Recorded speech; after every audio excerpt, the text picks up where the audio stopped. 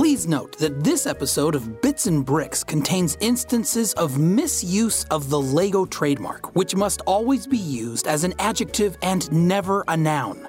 As a reminder, it is never appropriate to refer to the company that designs and produces LEGO brand products as LEGO. Rather, the correct name for the company overall is the LEGO Group.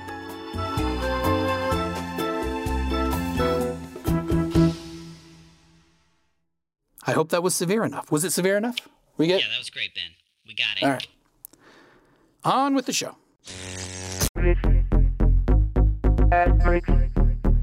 We fundamentally changed what a LEGO experience was. We spend, 41% of our lives now staring at screens. And so all of that groundwork that LEGO has done in spending the time and energies on these innovations, the ones that worked, the ones that didn't, is going to pay off in the long run. I was led to believe there is a vault at LEGO that has everything in it. When we shut everything down and left the offices, we sent them all the prototypes, the code to date and all of that. They also got a jar of pig's feet. I don't know if they realized that What? as well. Bits and Bricks.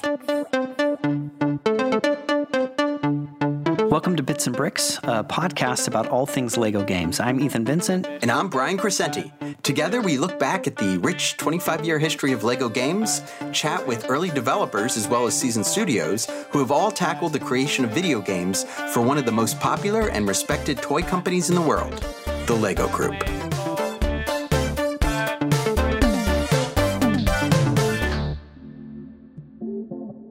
All right, Brian, so here we are, another episode of Bits and Bricks. Today's kind of an interesting topic, more of a theme than a specific game, and we're looking at a thing that is being called fluid play. Let's just start out asking, what is fluid play? So yeah, fluid play is, I guess it's the most recent take on a phrase that has been evolving since the 90s. I guess you could trace it back to something called smart toys.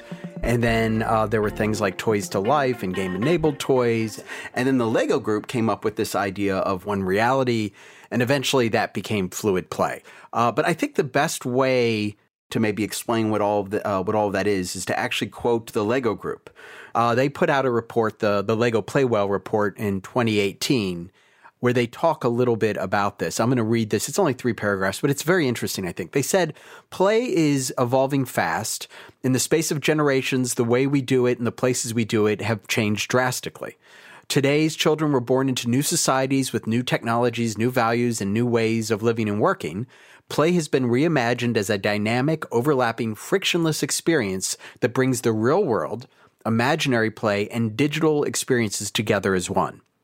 In uniting these play worlds across time and space, children today are mastering the art of finding new moments and forms of play. And this is essentially fluid play. Yeah. So it's this idea of sort of fluidly moving between playing with a Lego brick and then playing perhaps a Lego video game where you don't have something physical in your hand. Yeah. So it's this idea of being able to move back and forth. Yeah, and one of the things, too, that I keep learning over and over again, obviously as an outsider, is this idea that the LEGO Group is so incredibly involved in researching all things that have to do with play. Yeah. It's not just digital play, but before even digital was a thing, they were studying all the iterations and the different kinds of play that a kid could experience in this physical building world that they were involved in. And so this isn't new for them to examine it thoroughly. And this kind of manifesto you read at the beginning of this very dense philosophical kind of exploration of what it means to, play fluidly with a game-enabled toy. Right. And obviously that's something, you can't just write up in one document over a year. You've got to experience it, through testing, failing, and learning and getting up again. And, kind of like they had to do at the beginning of their physical toy experience, Yeah, I think this report, the Playwell report, speaks a lot to that. The reality is, in the LEGO Group's mind, and I think it's true, not all play is equal. And so that report and a lot of the research the LEGO Group does is about finding good play and augmenting it and highlighting it. And talking about the LEGO Group's history in smart toys, I think you need to go back to the mid to late 90s. This is when they're working a lot with the MIT Media Lab, and specifically in 1997, they soft launched what is essentially Mindstorms and try it out in Chicago. There's a really positive reaction, so positive in fact that they decide to release something called the Barcode Multiset, which was essentially a dump truck with a remote control that you could program. And then it was in 1998 in which the LEGO Group released Mindstorms and Cybermaster, and then it was in 2000 that they came out with something called the MyBot. But I want to go back to 98, and specifically in January 1998, we find the release of Mindstorms, which was obviously a huge hit. But also alongside it was the release of Cybermaster, which was a Technic set. And where Mindstorms was sort of the rocket science equivalent of Lego bricks, Cybermaster was more like the cartoon equivalent.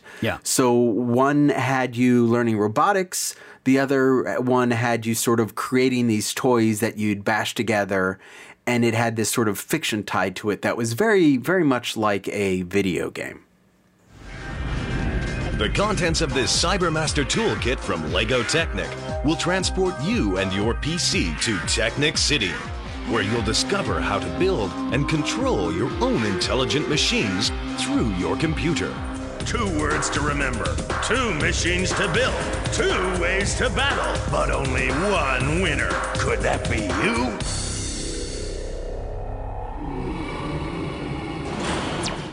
Those were 2 ads from the Cybermaster trailer. And, when I watched that trailer, Brian, I wouldn't have associated a video game or even a digital product, I would say, with Cybermaster at all. It seems more like a toy, more like a robot. You know what I mean? Right, yeah. And I think the first real, in my mind, smart toy, which is sort of the first iteration of Fluid Play that we saw, was actually started not by the LEGO Group, but by this company called Zowie Entertainment. So Zowie Entertainment was founded in Silicon Valley in the late 90s, and their whole thing was they were a think tank. They were working on this technology and trying to infuse technology into toys, kind of like Furby and, Tickle Me Elmo, those sort of things. And they came up with this idea of using these chips, these RF chips that could be embedded into a toy, and then they would have like this big plate, and you would take these figurines and move them around, and that would cause an interaction to occur on the computer screen. So you would play physically with the toy, and it would make things happen on the screen. They came out with 2 games. One was Red Beer's Pirate Quest. The one probably better known is Ellie's Enchanted Garden, and that was like a big deal when that came out in late 90s. By the sea, the penguins and the seals keep busy, and you and I are spinning till we fall down dizzy, and the world's upside down. That's the track Upside Down from the Zowie-produced game Ellie's Enchanted Garden. I remember you sent me that tune. It's written by the accomplished composer Andrew Perry, and the whole soundtrack is this impressive 90s pop alternative kind of sounding score, and for a kid's game, super ambitious. Blue, blue, blue sailing boat.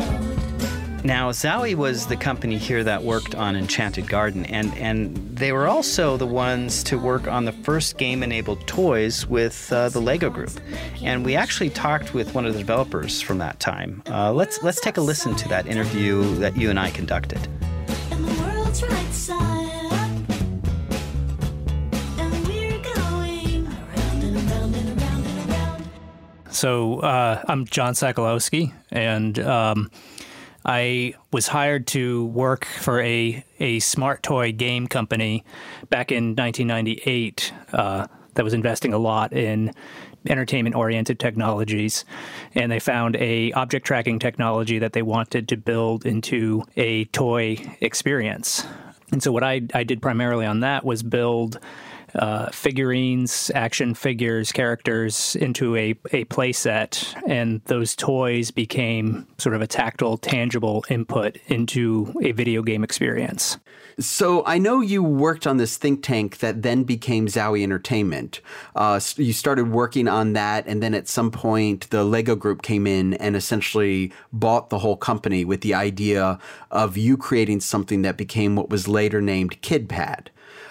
How did the Lego Group get involved, or what was your sense of why they wanted to get involved in this product? Yeah, so we were a seed-funded startup, and I think we had run out of funding and were put on the market, essentially.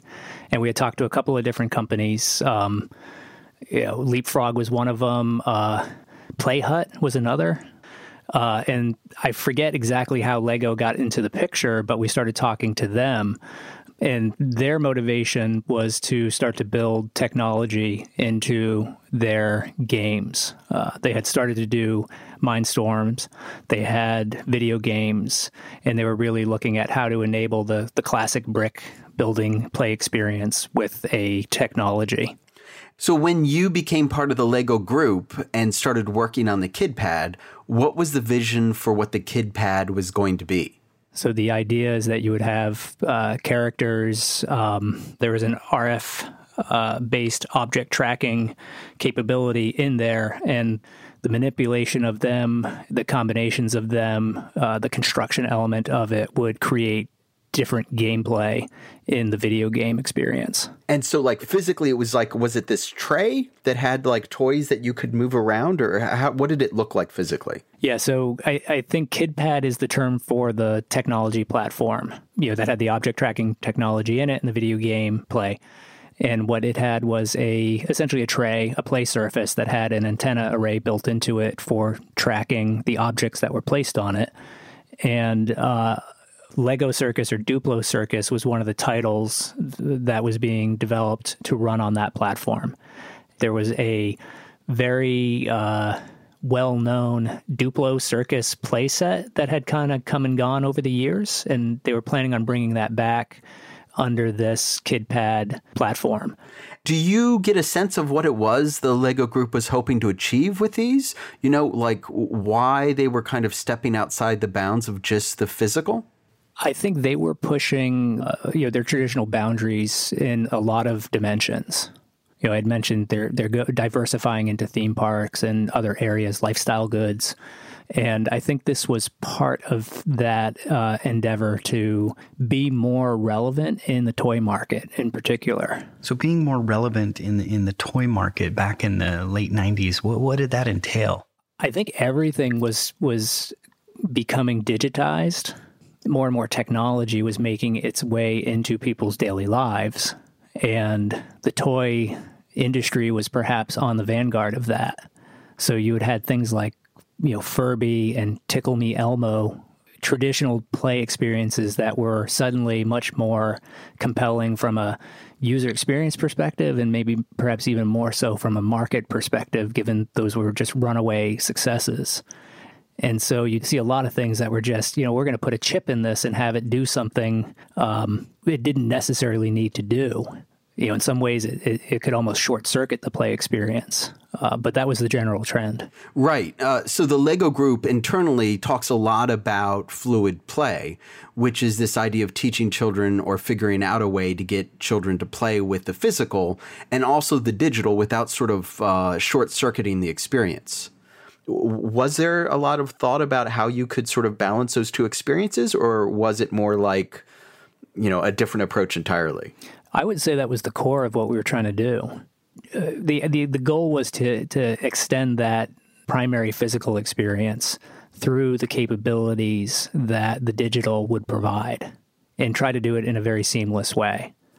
So what were some of those challenges beyond the physical space and the fact that, not a console, so it's not maybe in a living room? What other sort of challenges did you have in terms of trying to, direct a child's attention? I'd say most disturbing or concerning thing I found from the playtesting we were doing, and we did extensive playtesting with early prototypes, was the video experience for kids was very passive. So especially the age we were going at for something like Duplo, we're looking at, 4 to 7 years old. You put them in front of a screen and they just sort of stare at the screen and their jaws go slack and they wait for something to happen.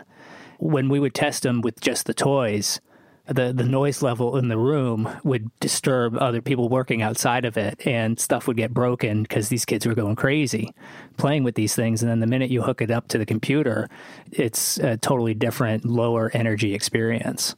Wow. So you must have had some thoughts on that. Like, that's, as you said, kind of disturbing on some level. What were you thinking at the time? Well, my first thought was like, oh crap, how is this going to work for kids? Like, how do we support that very dynamic, kinetic, high energy experience?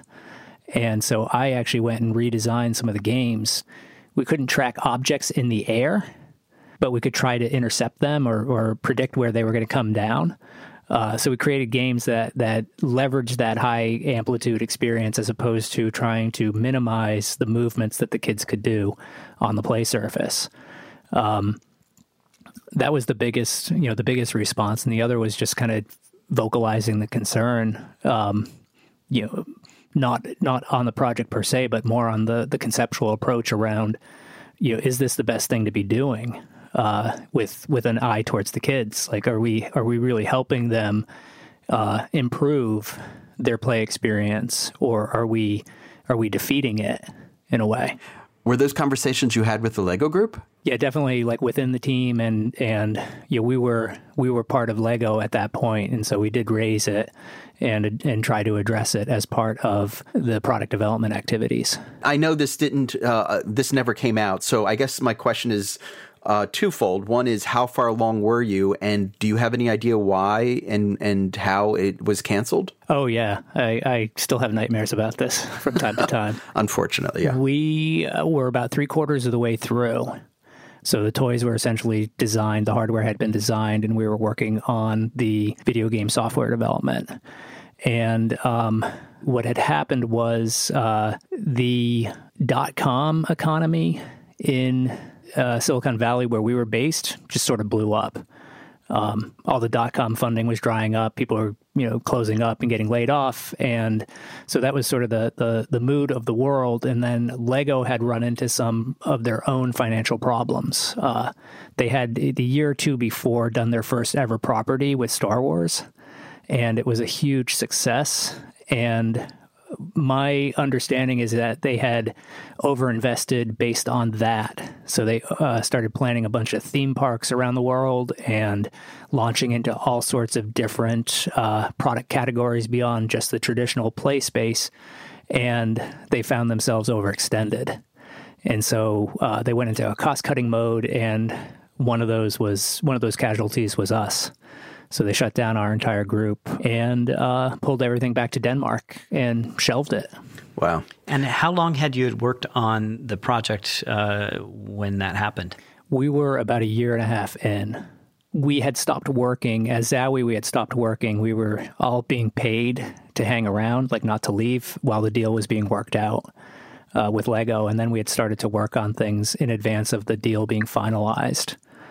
With the expectation that it would just be a matter of working out details. I guess the follow-up question here, John, would be what happened with all that stuff? And is it on some machine somewhere, or are the prototypes laying around somewhere? Or I was led to believe there is a vault at Lego that has everything in it. When we shut everything down and left the offices, we sent them all the prototypes and the code to date and all of that. With a few exceptions. And one exception was I got to keep a prototype unit and setup because I said, I need something I can show people for what I've spent the last 2 years doing. And they were amenable to that. They also got a jar of pig's feet. I don't know if they realized that as well. So we got a few minutes for this story. Yes, please. The first project I worked on, Ellie's Enchanted Garden with Zowie, we were under cost constraints, and this is one of my earliest lessons in product design is you're trying to just strip away, pennies here, pennies there. And I realized we had 4 characters, and if we got rid of a character, we would save all our money, but we'd better yet preserve the gameplay for everything else that we were trying to eviscerate. So I killed off the pig. That was the character we got rid of. And all the games, all the animations, all the plastic parts that went with that were gone. And when I announced it at the status meeting, I said, I have good news and bad news. Good news is we're on budget again. The bad news is the pig had to go. And I took out this jar of pig's feet I'd got at the supermarket, and I dropped it on the table to make my point, and everyone screamed. Wow. And so when we were packaging things up, I still had this jar of pig's feet unopened. And I was like, well, I think they need to get this too. So I put it in one of the boxes of all the stuff that we shipped. So wait, are you saying that you guys were the pigs in this larger analogy? We certainly felt like, there had been a slaughter. So if you find the pig's feet, you will find all the other KidPad related material. That's good. I hope they didn't throw the whole thing away based on that. You know what I mean? They're like, what's this? Oh my gosh, throw it all away. That would be terrible. I don't know. I'm hoping it survived the trip. Yeah, because if it had cracked open in transit, yeah, that probably wouldn't have made it into the country. Well, thanks so much, John, for your time, for talking with us and sharing this history. It's been a delight. Likewise, this is a lot of fun. It's nice to know that people are still interested in it and still care about it. Every so often, somebody will ping me, some random guy online, because I have like an online portfolio site where I have some of the KidPad stuff listed, and somebody will find it and be like, oh my God, is this what I think it is? Like, tell me more about this. Because I guess there's rumor and legend in the Lego world, or the fan base around some of these things. So, Brian, I actually called Tina Moritzen, who's the record manager and lead archivist with the Lego Group Archives, and I asked her about the KidPad and, of course, the pig's feet. Yeah, she laughed and said it was definitely submitted before her time, joining in 2011, or she would have clearly remembered. But what followed was actually a very informative conversation into the archives, which, isn't available to the public, but just for select people internally at the Lego Group. And spread across several basement facilities are these rows of shelves that stretch about 4.5 kilometers. That's cool. Yeah, it's cool. And on the one side of the shelf, they archive all the launched products, and on the other, all the discontinued elements in the project. So she definitely knows where to look and would at some point maybe dig a little deeper. But yeah, it's a real shame that the Lego KidPad was never released. Yeah, and it's really unfortunate. I feel like some of the financial issues and company woes that were going on at the Lego Group from 2000 to, say, 2003 really killed off, or at least temporarily put on hold, a lot of fascinating projects. And sadly, KidPad was one of them. You think about, like, how long does it take for them to even tackle game-enabled toys? And it takes a long time, but all these other things are taking place. Lego.com, Lego Star Wars, even LDD and Lego Factory, these kind of customized build your own creation type experiences that take place digitally. They're all happening in parallel, and they're, in my book, a little less risk, and for sure Lego Star Wars wins here. Yeah, I mean, a lot of the history of the Lego Group is a history of timing. Yeah. And, in 2000, when Lego KidPad came out, there really wasn't anybody doing this. It was a very unusual thing. It was called Smart Toys. Yeah. So you didn't see a lot of that happening. And then, fast forward to 2011, and Skylanders blows up. And in Skylanders is essentially, it's exactly what Zowie was doing. Yeah. It's taking, they refined it, but it's taking a figurine, putting a chip in it, having that chip read by a game system, and then playing the game on a system. And it wasn't until 2011 that they sort of started coming back to this with this product called Life of George. And then soon after, you've got Fusion, which has, I think, 4 iterations. And then, of course, Lego Dimensions, which is this amazing product. And then Nexo Knights. And some of their technology even showed up in the Lego house as the fish designer. So, yeah, you have this kind of dormant period. It does take, games like Minecraft, Skylanders, Disney Infinity, those kinds of games to really motivate the Lego Group to kind of get back into the game on this area. But what is that called? Is this fluid play at the time? What are they calling this, and how are they kind of coining the term here? Yeah, so obviously Ellie's Enchanted Garden in that period, those were considered smart toys. But by the time we get to 2011 and 2013 or 2012 to 2013, what the LEGO Group is now talking about is something that they call One Reality. The LEGO Group in August 2012 put together this presentation about One Reality, and this is how they described it. They said One Reality is a balanced integration of virtual and physical LEGO play in which each reality enhances the other. So the idea here is that this is going to be something that will enhance the enjoyment and experience of the physical LEGO brick. So it's sort of digital in service of physical. Hello, welcome to the Life of George. Playing is simple. Just download the app, then take George, the pieces, and the mat out of the box. In single-player mode, the building challenges come from George's own photo albums. The clock starts ticking and you're off. Assemble as fast as you can, then place your creation on the mat. Scan it to get your score. George's photo albums are no joke, so each level includes a ton of challenges for you to build, scan, and score. Build, scan, score! Brian and I were able to talk to Paul Smith-Meyer and Michael Vanting. Paul Smith-Meyer worked at the LEGO Group from 2000 to 2013 as head of the new business group and led the development of Life of George. And Michael Vanting is currently senior marketing manager with the LEGO Group, and we talked to him about his work on Nexo Nights. So Paul, if you could tell me a little bit about how the core conceit of Life of George came about. Yeah, well, I joined LEGO back in 2000, and the first 7 years I worked at LEGO was as a creative director most of the time, and for Creator, LEGO Technic, and LEGO Mindstorms. And then the last 7 years, I was so lucky to build up a new business group. And from there we launched LEGO Architecture, LEGO IDs, LEGO Muji, and also Life for George. And the journey with Life for George really started all the way back to the first project I was on in 2000, which was called KidPad. And what we tried to do there was really to find a way where we could fuse the physical LEGO play with the virtual LEGO play. So fast forward 9 years, and I'm working in New Business Group. And I meet this Israeli company called IQ in Boston. So what they had was a webcam connected to a laptop, and using this webcam they could recognize Lego bricks.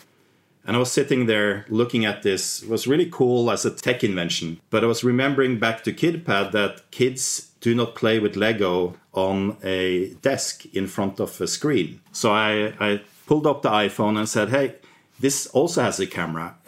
Would it be possible for you guys to do what you're doing with the webcam, but on the phone? And they looked at it, it's like, okay, we can do that. So a few months later, they came back to Billund and showed us what we called at the time Pling.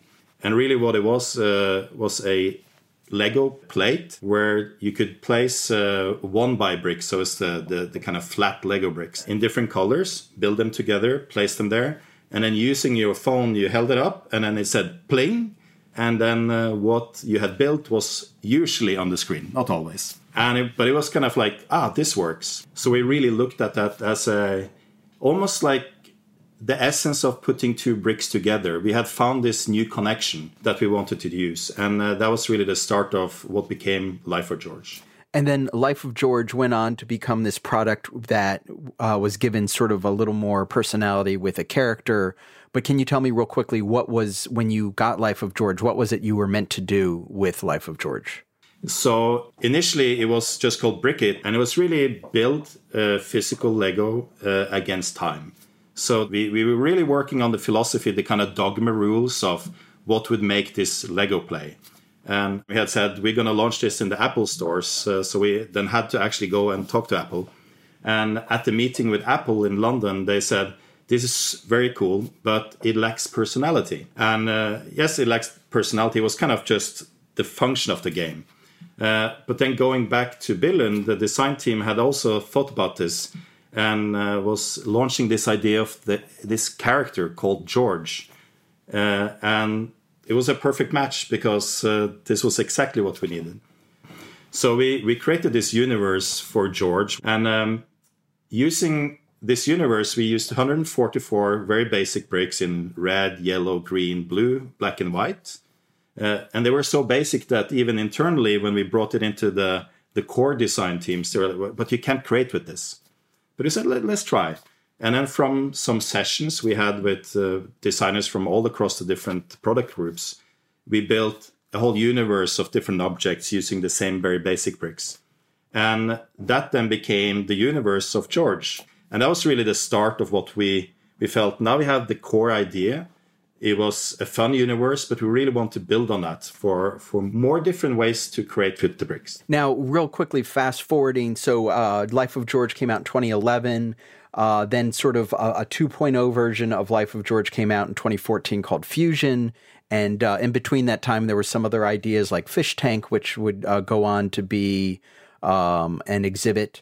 And then 2015 saw Dimensions, which was this Toys to Life game that allowed you to use minifigures and put them into a game that you could play. And then 2016 comes and we get Nexo-Knights. And Michael Vanting, I wanted to ask you the same thing about how you got involved with Nexo-Knights and what it was. Well, I joined Lego around 10 years ago. And then in late 2013, I joined the Big Bang team working on Legends of Chima. And then we were working on this new Big Bang called Nexo-Knights, where futuristic knights could download powers into their shields. And that would become, you can say, physical digital product where you could scan the physical shields of the minifigures and then get them into an app game. And so what was the reaction? There was some concern at that time with, especially in some markets, that if it was too digital, they wouldn't buy the traditional products. Well, I'm curious, for both of you, was fluid play something that was being discussed at the time? You know, we discussed a lot and there was a lot of debating because we were different teams working with different approaches. So sometimes it was became philosophical. For some, the main driver is to see how can the digital really inspire kids to build more and play more physically. So we looked at this kind of play loop where you created something and then use it in a digital space, and that play would then inspire you to go back physically and play more. And for others, it was more kind of maybe looking at it as a relevance tool to sell more of the product line. So I think there was different approaches to the same technology. So that period after Life of George, what was your goal? Was it to sort of solve that fluid play problem, or what was it you were trying to do after Life of George? We were really trying to discover with that technology a new kind of core way of playing that could then be applied across many different play themes, just like as back to the connectivity of bricks. So back to the essence of Lego, which was creativity, and at the same time, Minecraft was really starting, to take off. So we looked at Minecraft as the true embodiment of Lego play in the virtual world, and we couldn't really copy that. So we said our benefit is that we have physical bricks. So we actually were experimenting with some ways of playing that you built artifacts that you can import into and shape a Lego 3D world, which was like a Lego Minecraft. That's interesting. What do you think? I'd love to hear what you both think about how the Lego Group's notion of fluid play intersects with the traditional Toys to Life. When we started KidPad back in 2000, the dream was to build a race car and put it in the virtual world, and then so you could drive the Lego race car. But as we moved on, I think a lot of it would also say, how do we use technology in a smarter way so we inspire kids to build with Lego? A new way of inspiring.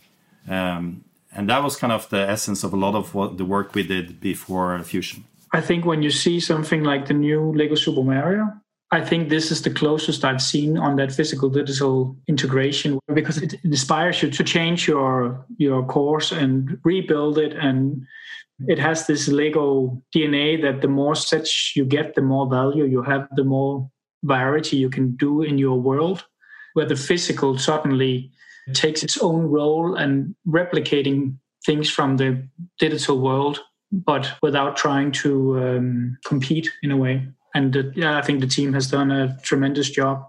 Yeah, and I think that's where we forget that when we launch truly new innovations into the market, it takes time for them to adopt in the consumer market. So it's actually the patience and the persistency needed to build something. Because we're so used to, we launch it 1 year. If it doesn't work in the launch year, you discontinue it. But when you launch something new, it's not going to work. It's just a start. And then it's like you need to build on it. So we often said you launch to learn so you can iterate and then grow. Not just launch to learn, because learning in itself is, if you can't iterate on it, it has no value. A lot of time markets, they don't know what they want. So when they see something new, there might be some resistance. But then when something is out, they're saying, why can't we get this? So when you have something that is completely new, it just presents a lot of challenges to how do you convey what it is. And obviously that's the big challenge also on Lego Super Mario, because it's new for Lego users how you do this, but it's also new for fans of the IP, because it's a completely new way to interact with the IP, and it's a completely new way to interact with Lego. So that's the interesting part. So Michael, it's almost like the opposite of a big bang. It's like a slow bang. You need to almost have a 5-year strategy. So over the next 5 years, we will build this into a large category. Yeah, but you also know that's probably not the way it works. No, exactly. So that's the challenge. Yeah. So, Brian, I decided to do something fun here. My youngest son, Milo, he's 5, and he's been begging to play Lego Hidden Side for the longest time. Every time we're in the aisle, he immediately goes straight to these Hidden Side boxes, and he stares at the image of the minifig who's holding up the phone and scanning the Lego set, and there's these, ghosts underneath, and yeah, he just goes wide-eyed and loves it. And so I went ahead and I bought the Lego Hidden Side castle, and of course, recorded the both of us building and playing for the first time. So take a listen.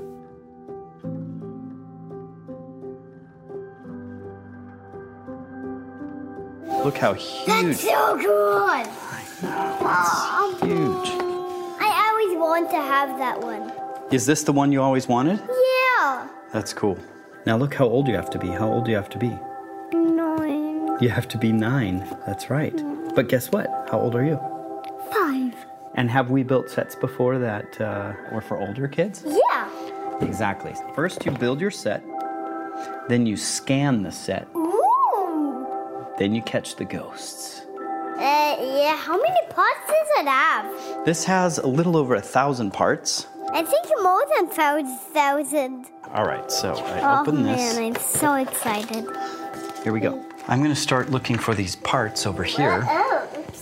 So we unpack all the bricks and are in the middle of setting everything up here. And of course, Milo has no problem at all just playing with the minifigs, with and around the unfinished parts that we're building of the set. And he's just loving it. Inside.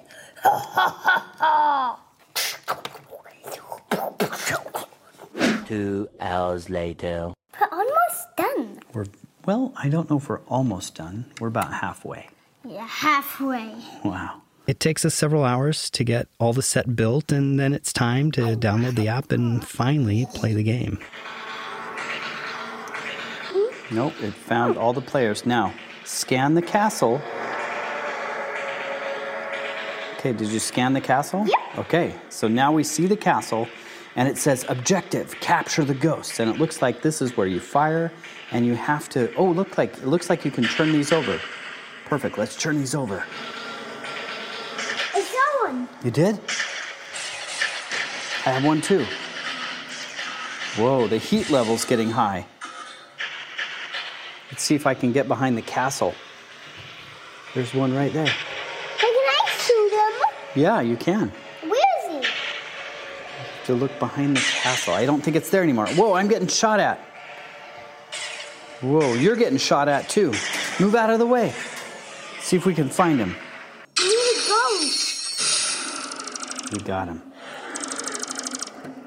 So overall, it was a fun experience for sure. And Milo loved it. And obviously, he's way too young for the game. That's probably not the best parenting on my part for sure. But it did also experience a little bit of what John Sokolovsky talked about with the KidPad testing observation. Milo was really glued to the phone, and his interaction with the physical grew more limited too. Again, I know this was mostly an age thing, but when you build sets for 2 to 3 hours with a barrage of sound effects and imaginary fights right next to you, and then you experience this intense kind of like quiet concentration of phone app gameplay, it does kind of illustrate the point. Anyway, later we walked the dog together, and I just asked him a few follow-up questions. Say that again, Milo. What did you notice? I want to walk with the minifigs. Ugh. And not just with the ghosts? Mm-hmm. With the minifigs, too. What do you think about the game? It's cool. What's the funnest part of the game? That you can be a ghost. Mm-hmm. It sounds like your son, who is 5, he enjoyed it, but there were some challenges there that my son, who's 19, sort of saw, which is you can't do everything you want to do in the game. I mean, it's fun. It does a really good job of setting up this augmented reality field and sort of plopping the Lego bricks into it. Yeah. But there's also this lack of interaction that, can be a little frustrating. And I think your son at 5 probably did a much better job of vocalizing that frustration than my son at 19 did. He just sort of rolled his eyes at me.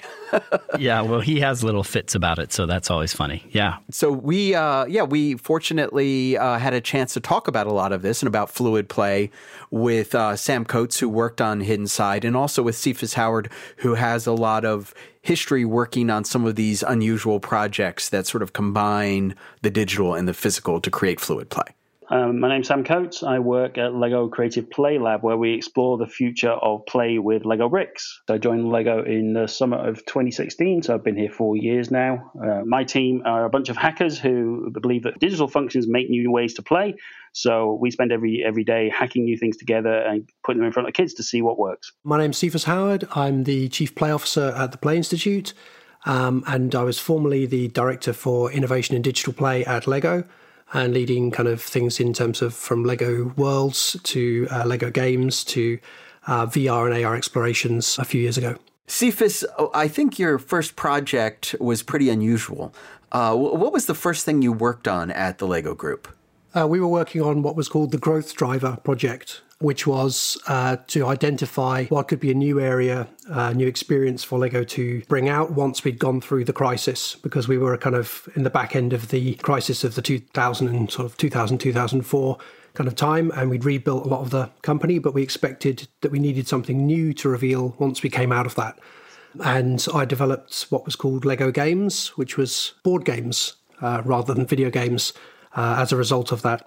Was there any discussion back then of what is now called fluid play, the idea of shifting between the digital and the physical? The project initially started focusing on the physical, but what we discovered very early on was that the biggest barrier to people accepting new games is the rules. And the rule book is then what we kind of obviously worked on. But what we discovered was that one of the best ways that we could help people with that barrier was to make digital rules. So we made some very early things there, which were digital, almost kind of like mini game experiences, which kids could go online to basically learn how to play the game. And then as we went forward and into things like Fusion and actually some of the stuff later, we worked on basically working together with the two. So, for example, using an iPad or an iPhone with your board game experience, sometimes where they were interdependent and then actually dependent. So there was lots of exploration in that sort of area towards the latter end. And I think I should point out for people not familiar with the games that you made, these board games were made of Lego bricks. So it was still a full Lego brick experience, right? Yes, and that's kind of one of the things that was fun about the different direction that we were posing at that time, which was that if it was there are board games and there are card games, but if it was a Lego game, then everything needed to be Lego. And one of the ways we demonstrated that early was to make a Lego dice, so that the actual die was also completely as a Lego element rather than like a wooden die or something. So real quickly, just want to transition over to Sam. How early on did you get involved with Hidden Side, or how involved were you with Hidden Side? So I was, I guess, on Hidden Side in its difficult teenage years. I was brought on in the summer of 17. The team had kind of been through lots and lots and lots of different proposals and rejection on new play themes. And they landed on augmented reality ghost hunting.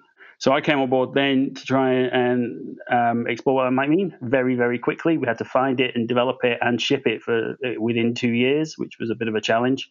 So that was my mission. What were some of the, I mean, obviously there's a lot of complexity there, but what were some of the challenges in trying to create I guess, fluid play for what could have been a traditional theme set?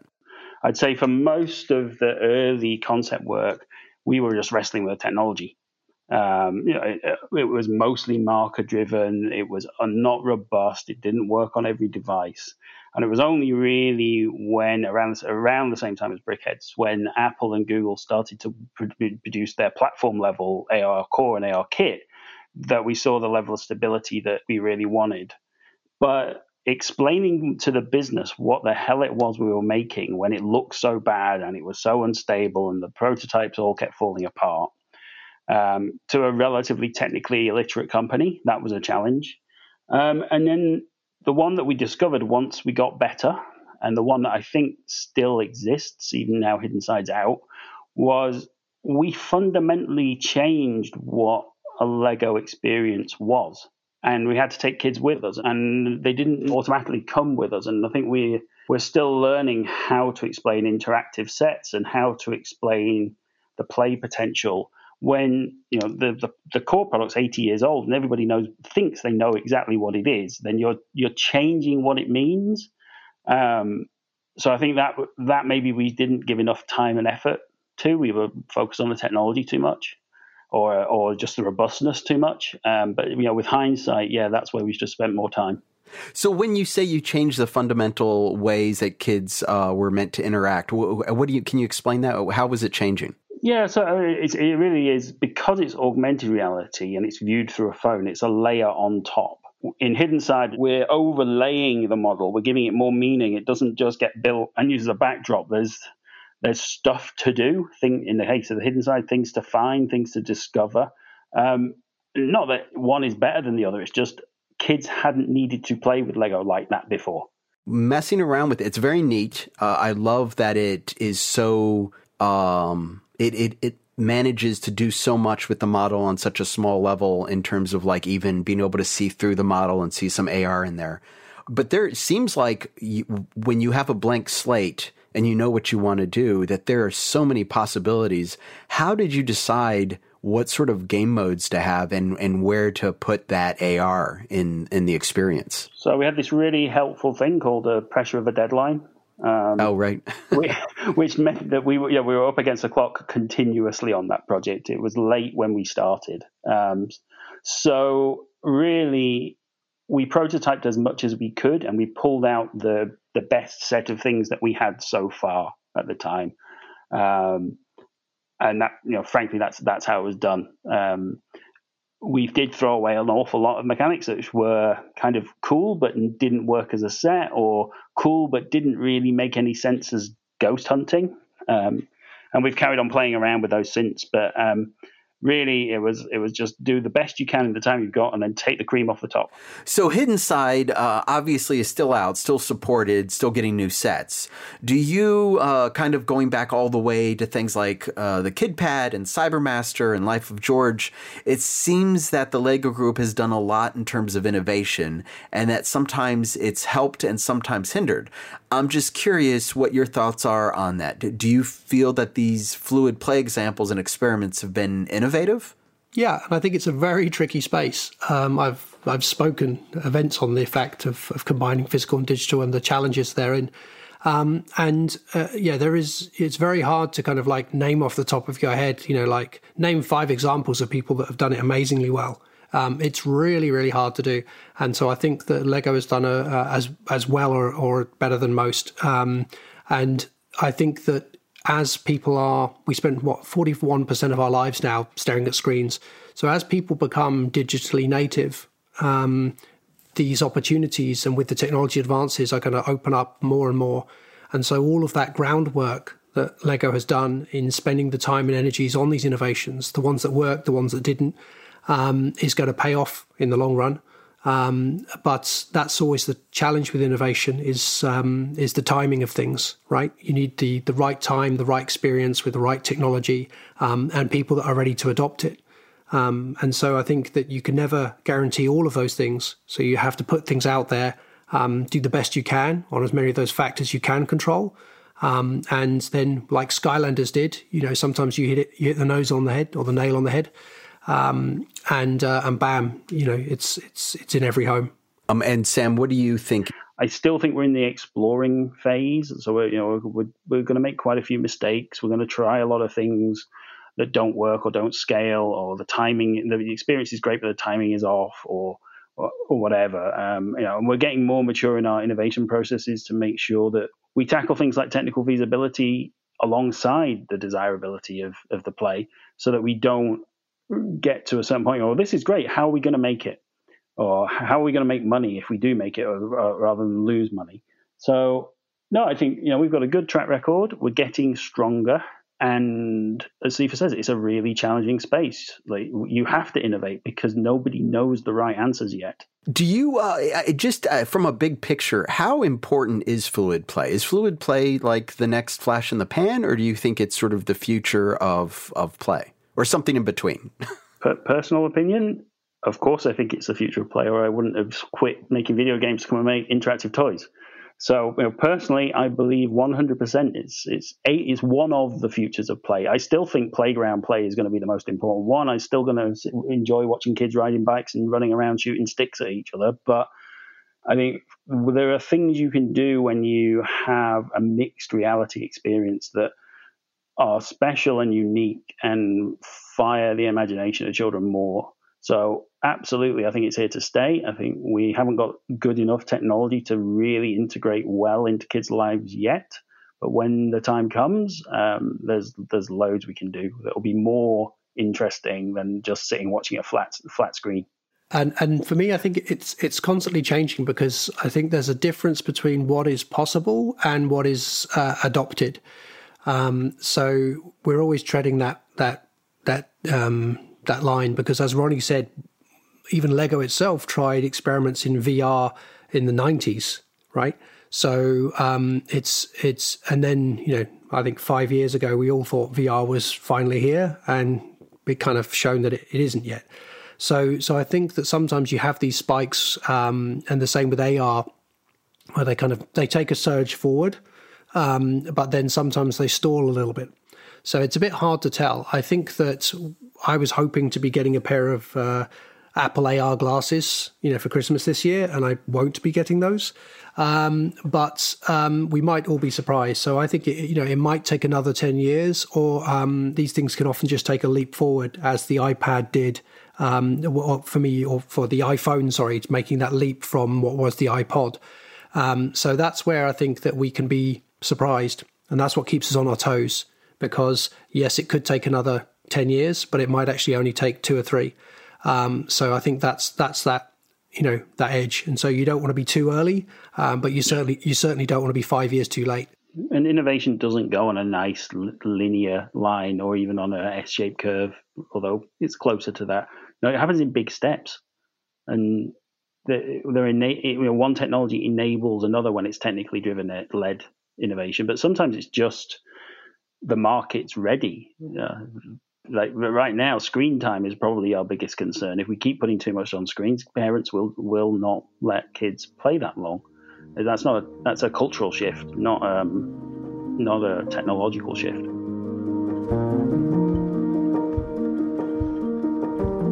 I love that conversation with Sam and Cephas. So many great insights into fluid play and understanding the space, and also this idea of timing. Right. So let's take a look at some of our conclusions, some of our final thoughts here, Brian. Yeah. For me, at first look, this idea of game-enabled toys, this idea that there's something physical that allows you to play in a digital space in whatever way, shape, or form that is, seemed kind of abstract to me. It was abstract enough for me to even question if this topic, this single topic of fluid play, should merit an entire podcast, right? This idea, like, do we have enough here to talk about?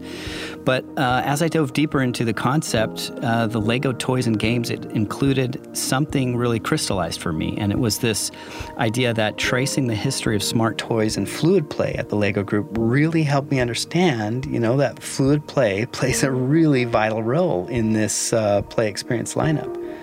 And for me, in a way, it had less to do with some of the past attempts in the genre, but with the ability to be able to look into the future and imagine toys that are more powerful, more sophisticated, and truly bring the physical into the digital in new and exciting ways. The work of the Lego Group in this space, however, I think is remarkable. And as we've heard from several designers, the Lego brick as a toy has always lent itself, I think, to this physical digital imagination. And one of the most seamless experiences I've had has been at the Lego house with the fish designer. You build your little fish, no matter what shape it has within the parameters, it's scanned, and then immediately it's kicked into this huge fish tank in front of your eyes, and it swims away. And I remember as a whole family, we would just be doing that over and over and over again and actually come back to it throughout the day. So it was a successful, I think, bringing to life experience. And finally, this past week, we've both been able to kind of check out Lego Super Mario. And I'm really excited to do a whole episode on this because it merits a whole episode. But I'm convinced that fluid play will continue to soar as a vital play experience in the digital space. And it's definitely very exciting. It's interesting to hear your take on how your family, and specifically your young son, has sort of experienced these forms of fluid play. I think about a complete rework of Mark Twain's famous quote on humor when I think about the Lego Group's attempts at fluid play, and that is, success is innovation plus the proper timing. And I think that's something that we've seen over and over again with the Lego Group, that timing is obviously a key issue. Fortunately, the company's long-standing deep interest in all forms of play is a big part of why it continues to dominate the toy industry, and I believe will continue to play a big role in how well it does in the game industry. What's fascinating here, though, is how much concern the company shows for how these physical toys and digital experiences might merge, and the impact they might have, not just on toys or on games, but on the children that interact with them. The digitification of toys seems like it was inevitable. It started as simply jamming electronics into physical toys and then calling them smart toys, like we saw with things like Ali's Enchanted Garden. And while there were some interesting byproducts of that movement, it turned out to be approached still in its infancy. We see that with the Lego Group's own first major attempts in the KidPad. It's a novel idea, but one that came too soon for the company to make effective use of. Unfortunately, the evolution of that toy within the Lego Group took too long to seize on the popularity of what would become Toys to Life mega hits like Skylanders and Disney Infinity. Here we see the Lego Group once more suffering from both being too early in the market with KidPad and too late with Lego Dimensions. But the company's deep involvement with all forms of play and its continued effort to define and shape how play would evolve meant that the Lego Group persisted and landed first on the notion of one reality, and then most significantly on the concept of fluid play. It's in fluid play that we see a maturation of this concept of the digification of not just toys, but of the Lego Group's ideals within a toy. While Hidden Side still doesn't get everything right in its merging of physical and digital, it moves that effort in the right direction. Lego Mario, on the other hand, finds a way to take the digital and make it physical while still maintaining the unique aspects of both forms of play. Mario may not be the embodiment of fluid play, but it is a major innovative step forward in this emerging form of hybrid interaction.